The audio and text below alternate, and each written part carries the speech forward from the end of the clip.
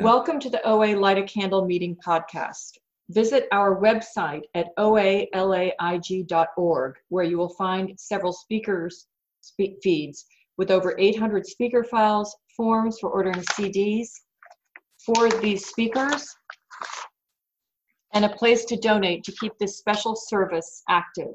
The opinions expressed on the Light a Candle podcast are those of individual OA members and do not represent OA as a whole.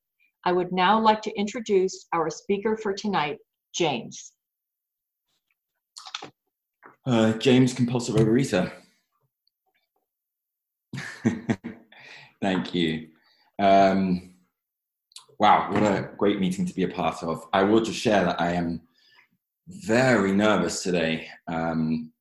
Something about the ridiculousness of being able to see that there are 147 people. Like when you step into a room, my brain doesn't count properly ever, so that's good. But this is there's a factual number there, and it does something to my brain about like this would be much better if it was 3. So I have been in program for 5 years. I'm 11 days off 5 years of 5 years of abstinence. I started with no binging, and my abstinence has developed from there.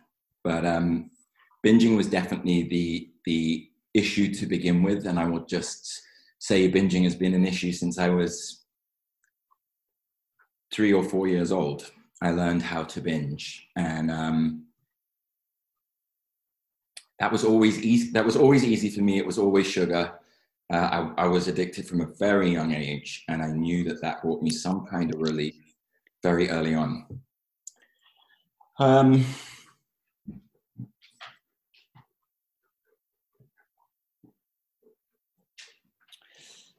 At the beginning of this meeting, I heard the words, "Time is not the indicator of recovery." And I think that's so interesting. I facilitate a group dealing with grief and the loss of people. And one of the things that's said in that group is, it's not time heals, it's what you do with the time. And I can see that is a case in life. And certainly for me in this program, that has been the case. Now, that does not mean I've rushed through my steps. I'm still first time round. I've been in program for over 5 years, and I'm on step 10. I'm glad I didn't rush this. I am glad that I found what powerlessness was. I'll go back quickly to share that. Sorry, I have a dog and he is just driving me insane. This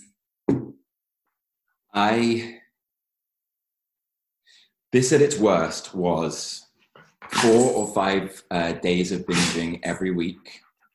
The promise that I would not binge anymore the evening after I'd binged, asking God, who I apparently didn't believe in anymore, to take the pain of binging away because I was so full, blacking out, and then waking up the next day feeling so much shame for what I'd done, terrified of putting on weight, terrified of changing shape. I also have that side of the disease. My brain does not show me the truth. So one day I can look in the mirror and think I'm fat. That's very important to me too, is I've never felt fat in the whole of my life. I think I'm fat. And the next day I could look in the mirror and see something completely different. Now, I know, having been in program for 5 years, those two things, they don't match. There's no way that there could be such a dramatic change from I'm fat to I am slim in one day. However, that is how my brain wants to work around this. So I was doing that binging. I was definitely being affected by binging. I was not I was not able to focus. I was obsessed with the next time I was going to eat. And I was also obsessed with somehow trying to restrict the food that was going in because I didn't want to get any bigger. So there was just this constant loop of, am I going to eat? No, I'm not going to eat. Yes, I'm going to eat. Shall I have the food now? No, I won't have the food now. I remember sitting in a restaurant with a friend.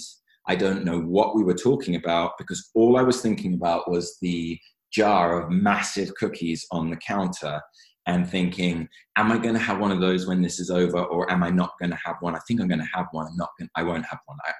I won't have one. I will have one. I'm going to have one. It's going to taste really, just the obsessive insanity of it all.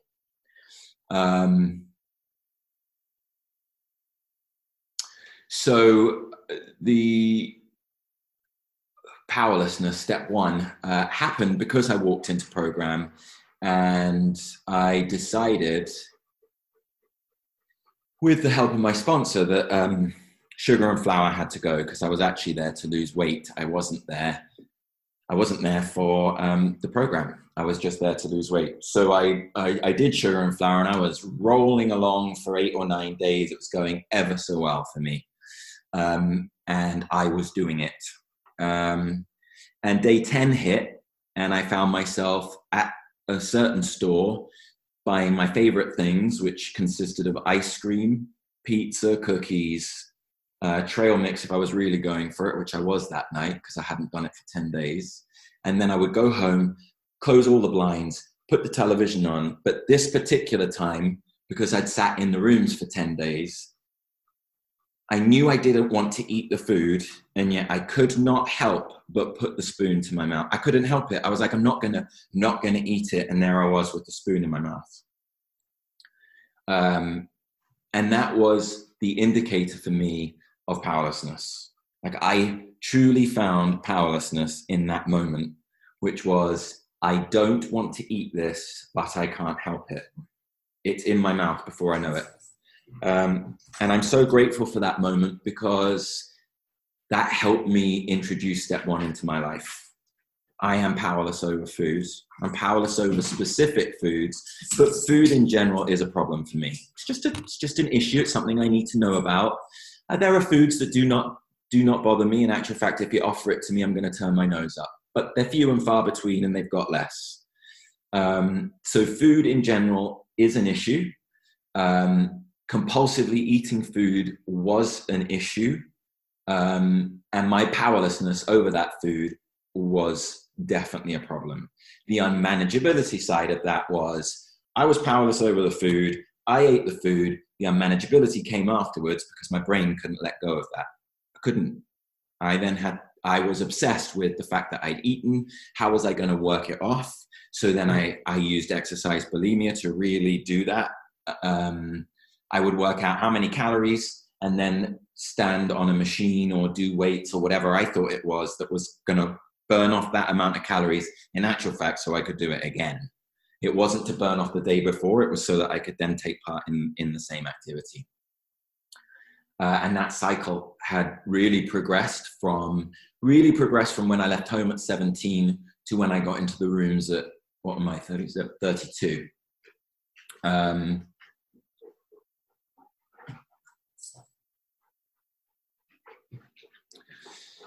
The steps for me have been very powerful. I grew up in what I would consider to be a reasonably religious household. My father was pretty stringent about what religion looked like, what God looked like, what you were allowed to say and what you weren't allowed to say, what was blasphemous, what wasn't blasphemous.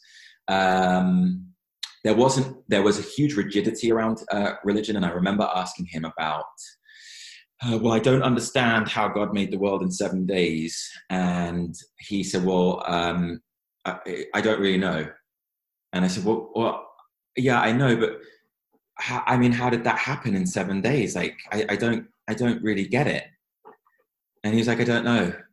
And so I asked for a third time, and he went, listen, James, I don't have to ask those questions, and nor do you. And that is the rigidity of my upbringing in terms of religion. So that was the kind of God that I grew up with. It was an unquestioned God.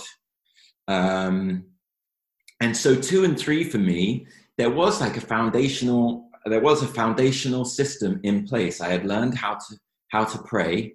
I'm not sure I knew as a child what I was praying to. I didn't have any real sense of that, apart from maybe some white area with a big man who I was praying to look after my family. That's the sort of vibe I was going for. And I was sort of okay with that. I just wasn't okay with, or at least I took on the punishing side of that religion that I was in. And then by the time I got to 17 or 18 and I was dealing with my sexuality and dealing with the fact that I was gay, I was begging God for help with that. And the help that I was begging for was, make me not me. Make me not me. Just do that, because making me means that you're going to punish me. And I don't understand why you've done it. So I wasn't allowed to question it. So then I had to ask for the help. And what happened for me was, I remember turning away from any kind of higher power, any kind of anything, and thinking, I got it. I'm going to control this. So I left God, is what really happened. I hear it like, God never left me. That's the important thing to say. Never. There is no way, if I look back at my life and look at the things that have happened, where I am, how the hell I got to LA, that is a story that only God could have been a part of. And then learning that, I came here as an actor. I'll tell you right now, I am no longer an actor, and that is because of this program. That is because all I wanted to do was be famous. I needed that validation. That was my life. I had only one focus. And God was like, no, that's not what we're doing here in LA, just so you know. And thank goodness for that. I cannot tell you how grateful I am. And here's what's important for me. I have to remember this. I'm going through a bit of a period right now where I'm not feeling that connected to God. I'm not really doing my prayers. I'm not really meditating. And I go through bouts like that. However, saying that, I am doing step 10 on a regular basis. When I don't feel good about something that I've done or said, there's this thing that happens where I'm like, okay, I've got to apologize for that. Or it's in there and I know that has to happen. And that is only because of the step work. And so what program has taught me is be kind to myself. No, I'm not getting on my knees every day. I'm not meditating every day. I do tend to function better when I do that. However, give myself a break and also recognize that I am working the steps. I work the steps on a daily basis. And for me to work the steps on a daily basis, for me to recognize, oh, that went wrong, or I don't like what I did there, I must have some connection with my higher power, because I'm not capable of that otherwise. And the reason that I'm talking so much about God is, here's my danger. My danger is, I believe I did it. When I start to believe I'm in control, I'm in big trouble. I'm in real big trouble, because I'm not. I'm not in control of my life other than the way that I respond to things, but I'm not in control of how life turns up. I don't want to be in control of how life turns up. I've tried that. It was horrific. I'm not in control of how other people work, what other people do. I have some control when I'm connected to a higher power about how I respond to those things. And that's all I have to take responsibility for. And that is a huge, huge, huge part of this program for me. So that I'm talking about God, therefore I must have been on step 2 and 3 when I left the steps that I was talking about. Powerless, unmanageable, came to believe, and came to give my life to a power greater than myself. It's not perfect. It really isn't perfect. I don't give up my food every single day. I just don't. Sometimes I want food that is not great for me and I still eat it. But here's the deal. I haven't binged for 5 years. I haven't touched sugar, knowingly touched sugar. I need to be very careful with that. I haven't touched sugar for 3. And when I have had sugar in something, that I recognize it immediately, and then I'm given, which is incredible, the choice to throw that product out, check it. Yes, it's got sugar in it. I didn't realize. Now what do? Throw it out. It's just the only thing for me to do. Because if I eat or drink that, I've broken my abstinence, number 1. Number 2, I just don't want to deal with what I'm going to do to myself, because I don't deserve it if I drink it. It's not worth it anymore. And 3, I didn't know my sponsor was going to be on this call. And he was in the room when I first walked in 5 years ago. He was there. But I don't want to have to go to my sponsor with it either. I just don't. I can't be bothered with the whole bit of, oh God, I drank this thing. Did I break my abstinence? Didn't I break my abstinence? And us having to have a conversation. I've done that. It's uncomfortable. I've held on for 3 weeks when I thought I might have broken my abstinence. And that was something else that I heard in the preamble is honesty. Rigorous honesty. When I am not honest around my food, shit starts going wrong with the rest of my life, because I start being like, well, if I'm not going to be honest around my food, I can probably be a little bit less honest about whether I've been around step 10. Do I really need to say, I don't really need to say sorry for that, and then I'll eat another bar of whatever. No. My life was unmanageable before this program. I don't want that again. I can't do it again. And also, the gift of this program and the gift that my life is now, in comparison, it's just, God has given me the pause. They say, what is it? A second a year. Jeez. So God has given me 5-second pause to be like, do I want to or don't I want to? 5 seconds, even a second. When it was a year and I used to get a second pause, I'd be like, I don't really want to, even though it was a lot stronger. That pause is the changer for me. And it's only given to me when I connect to a higher power. My sponsor talks to me about how these steps build on one another, and he's so right. And at the time when step 4 was lurking, I was really frightened. Because there was a lot in my mind. There were a lot of things I had guilt for. There were a lot of things I felt resentful for. And I was frightened to look at my part. I was pretty good at saying, hey, this person did that. I'm still really good at that, if I'm totally honest. This person did that, and that's justifiable anger. I keep reading about justifiable anger. I love a bit of justifiable anger, if I'm honest. And there's no place for it. There's no place for it in my life. I know that I still get angry. It's important for me to have those feelings. However, I need to share them with someone who is safe. Many fellows for me are safe. That's the wonderful thing about program. They will listen to me rant and rave. And then I need to look at my part in what happened, because the likelihood is I have a part to play. In actual fact, there isn't, apart from when I was a child, less of a part to play often. However, I've continued those behaviors as an adult, and now I'm responsible for those behaviors. So I can't keep blaming my childhood for my resentments and not move forward into adulthood. Well, for me, I want to move forward into adulthood and take responsibility because I can. I also have to look after that child inside me and say, you know what, it's okay. I can be angry. I can have those feelings and know that there is also a solution to that when I've processed those feelings. So 4 was frightening, and yet 5, sharing it with another person, also frightening.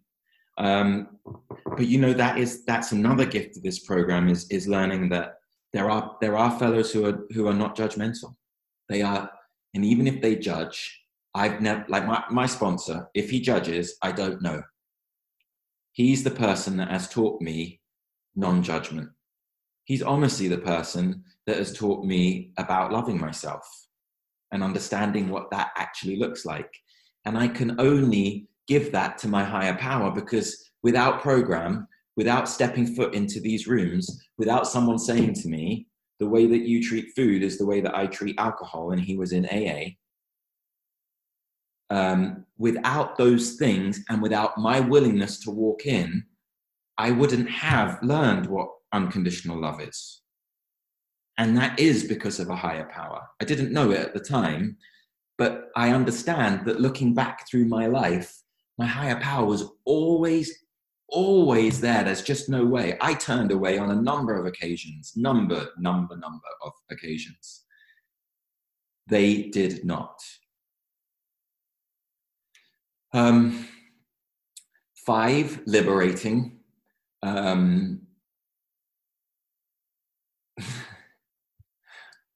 Sorry, something's come to me, and it's from a movie. It does not matter, but it makes me think of this part of a movie, and it's she's counting, and it doesn't matter. Goodness me.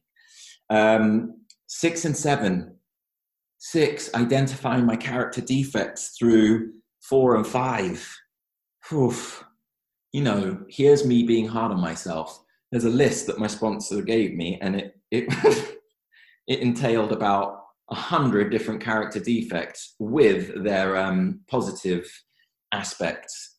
And I remember going through that list and being able to tick off about 95% of them, which is about 95 character defects. That's how hard I was on myself. It's unrealistic. It's unrealistic. So he was like, James, let's just look at the first 10, shall we?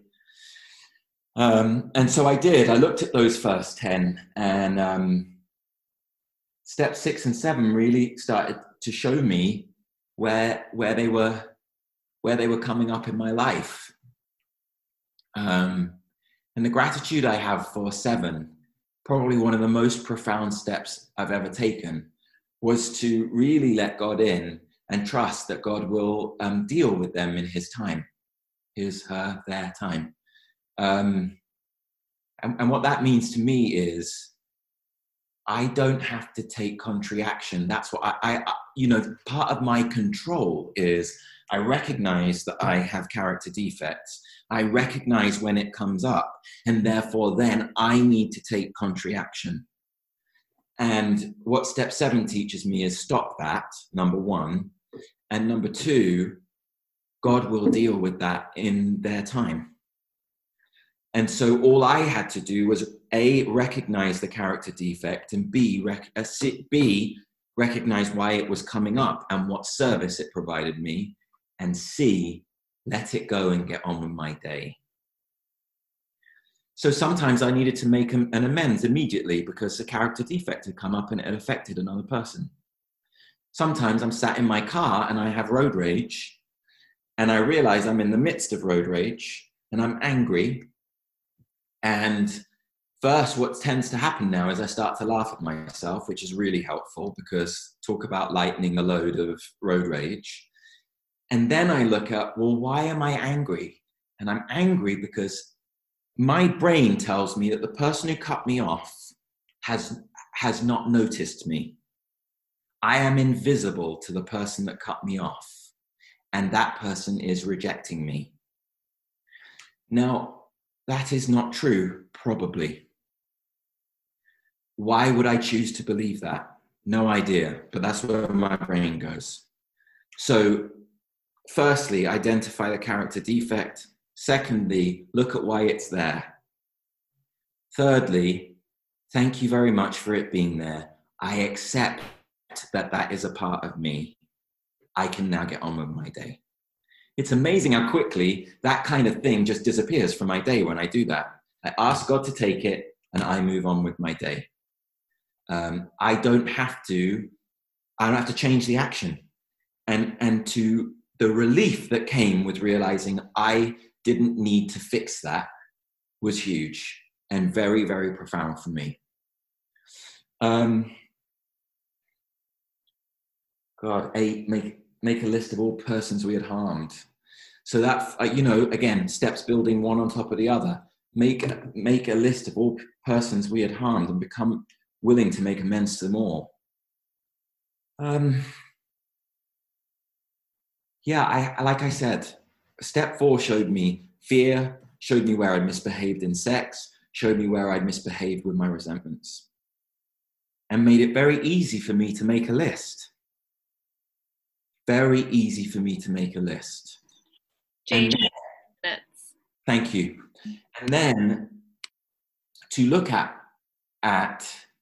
the simplicity, it's very, very simple. Step 9, made amends to all persons I had harmed.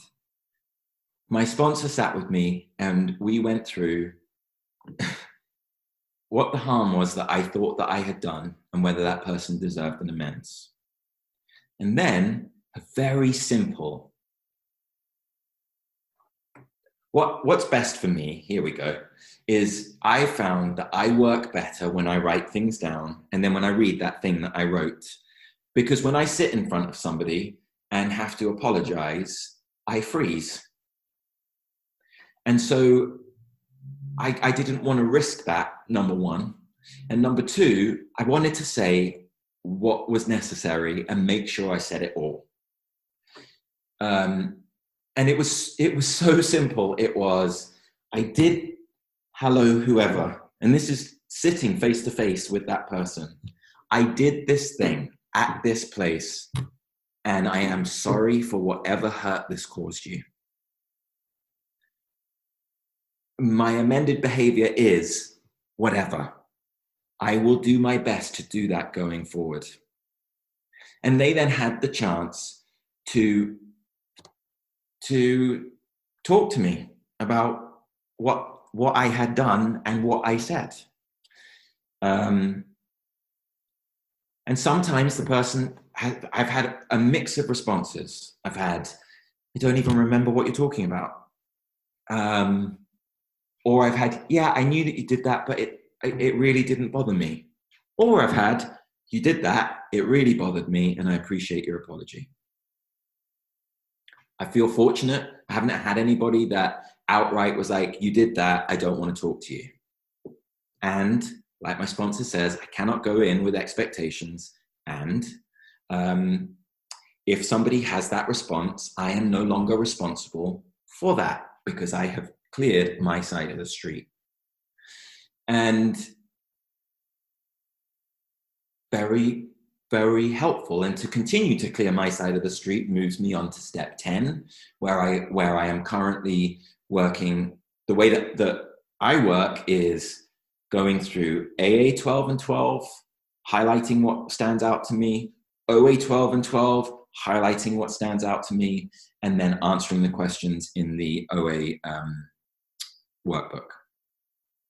So step 10 is about, for me, really checking what I've done. I have something right now that's going on in my brain that I need to check in with my ex because I did something inappropriate the other day. And it's on my mind. I know when things now stay on my mind, there's a cleanup to do. I've got to do a cleanup. Otherwise, I'm going to hold on to that. Holding on to that leads me down the road of, am I going to eat this food? So that for me is how the steps build on one another. I do think that there's an important aspect that I don't know that, not everybody has to talk about this, but I will share that a part of my recovery is working the steps and outside help. Those two things working parallel to one another, they cross over all the time and help me so often to understand myself and to move forward through this program and to also look at my behaviors and start to find solution in those behaviors, or look at what I've done and find solution in what I've done or what I'm going through. So that's the first thing. The second thing, it's taken me a very, very, very long time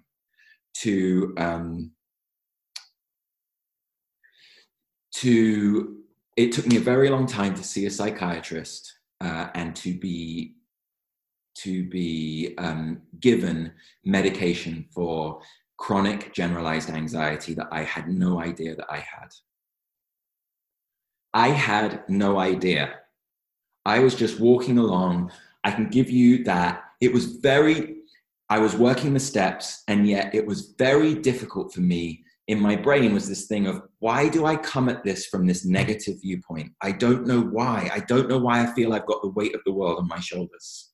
I want to come at this from a positive viewpoint. I know what that viewpoint is, and yet there's something in me that will not allow that. That's a very quick way of saying this. The addition of medication for me has changed my life and changed my program. That is not for everybody, but what I can say is some of us need it, and I want to make sure that for me there is no shame in the fact that I need medication, that I, in actual fact, love this medication that I'm on, that it has changed my outlook on life. It's changed how I respond to situations. It has not changed the fact that I am a compulsive overeater. I'd love to tell you that it had. It has not. I'm still given the chance and not working the program, going to eat too much food. It's a way that it's an old pattern. It's still there, and the medication makes no difference to that. What it does make a difference to is how quickly I can get into solution, how well this program works for me. I'll leave that there. I just think it's important to know that has been an important part, and it's only happened in the last year of a 5-year program.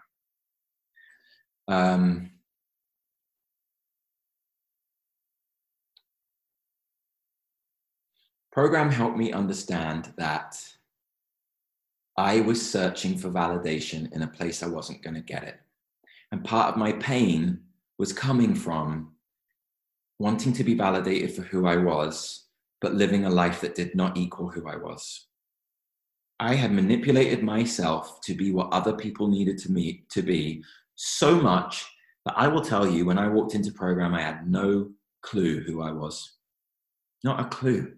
Didn't know what I liked, didn't know what music I liked to listen to. I hated that question. What music do you like? I don't know. I didn't know. Turns out I like UK girl groups, pop groups. It's absolutely the gayest thing in the world, and I love it. It's amazing. I've been listening to it all day as I've been cleaning this house. Love it. And here's the difference. I used to feel shame for liking what I liked, and now I don't. And that is in huge part to this program, another program that I work, therapy, and medication. I don't have to worry about anything because I only have to concern myself with whether God loves me or not. And my God, not the one I grew up with, the one that I decided for myself in step 2, loves me no matter what. And loves me being gay. In actual fact, created gay people as far as I'm concerned. Loves me for my sexuality, loves me for having principles, loves me for having opinions. They might not be for everybody, but they're for my God. And I'm okay with it.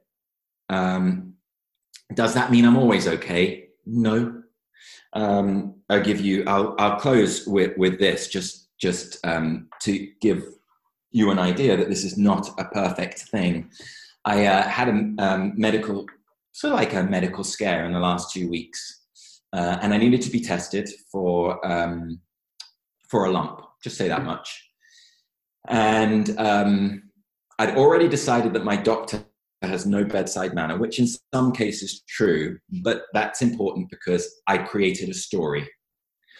And so when he sent me for the test, the deal with it all was I had the test, and then the lady who did the test said to me, call your doctor tomorrow and you will find out the results. So I was working throughout the day on the Tuesday, and the Wednesday, I called my doctor at 11:30, and the secretary was like, no, you'll have to talk to your doctor. He'll call you around 1. So I'll tell you that in the UK, you don't have to wait for that. The secretary, if the results are good, will give you those results. That's just how it works. So I started freaking out that the doctor had to talk to me.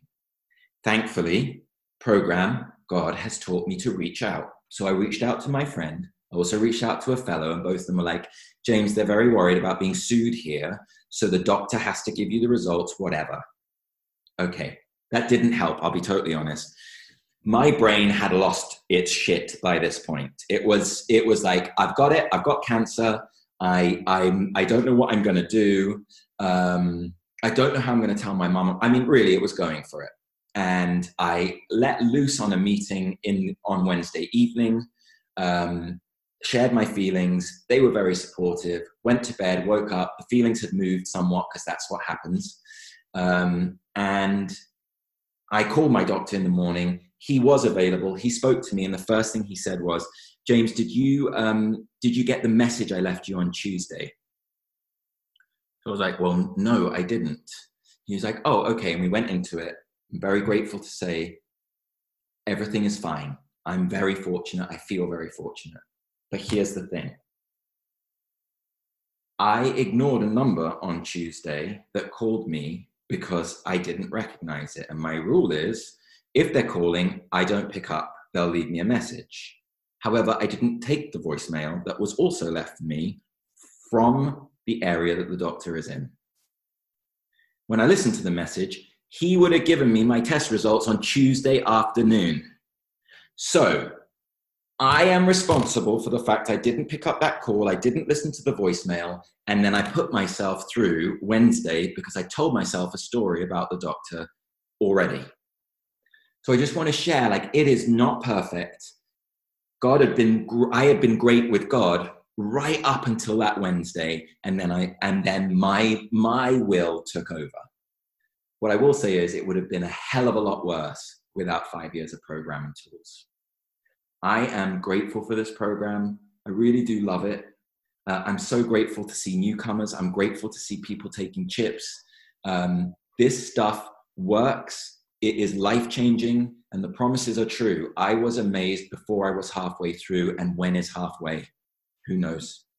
But I'm amazed, and I'm grateful. Thank you.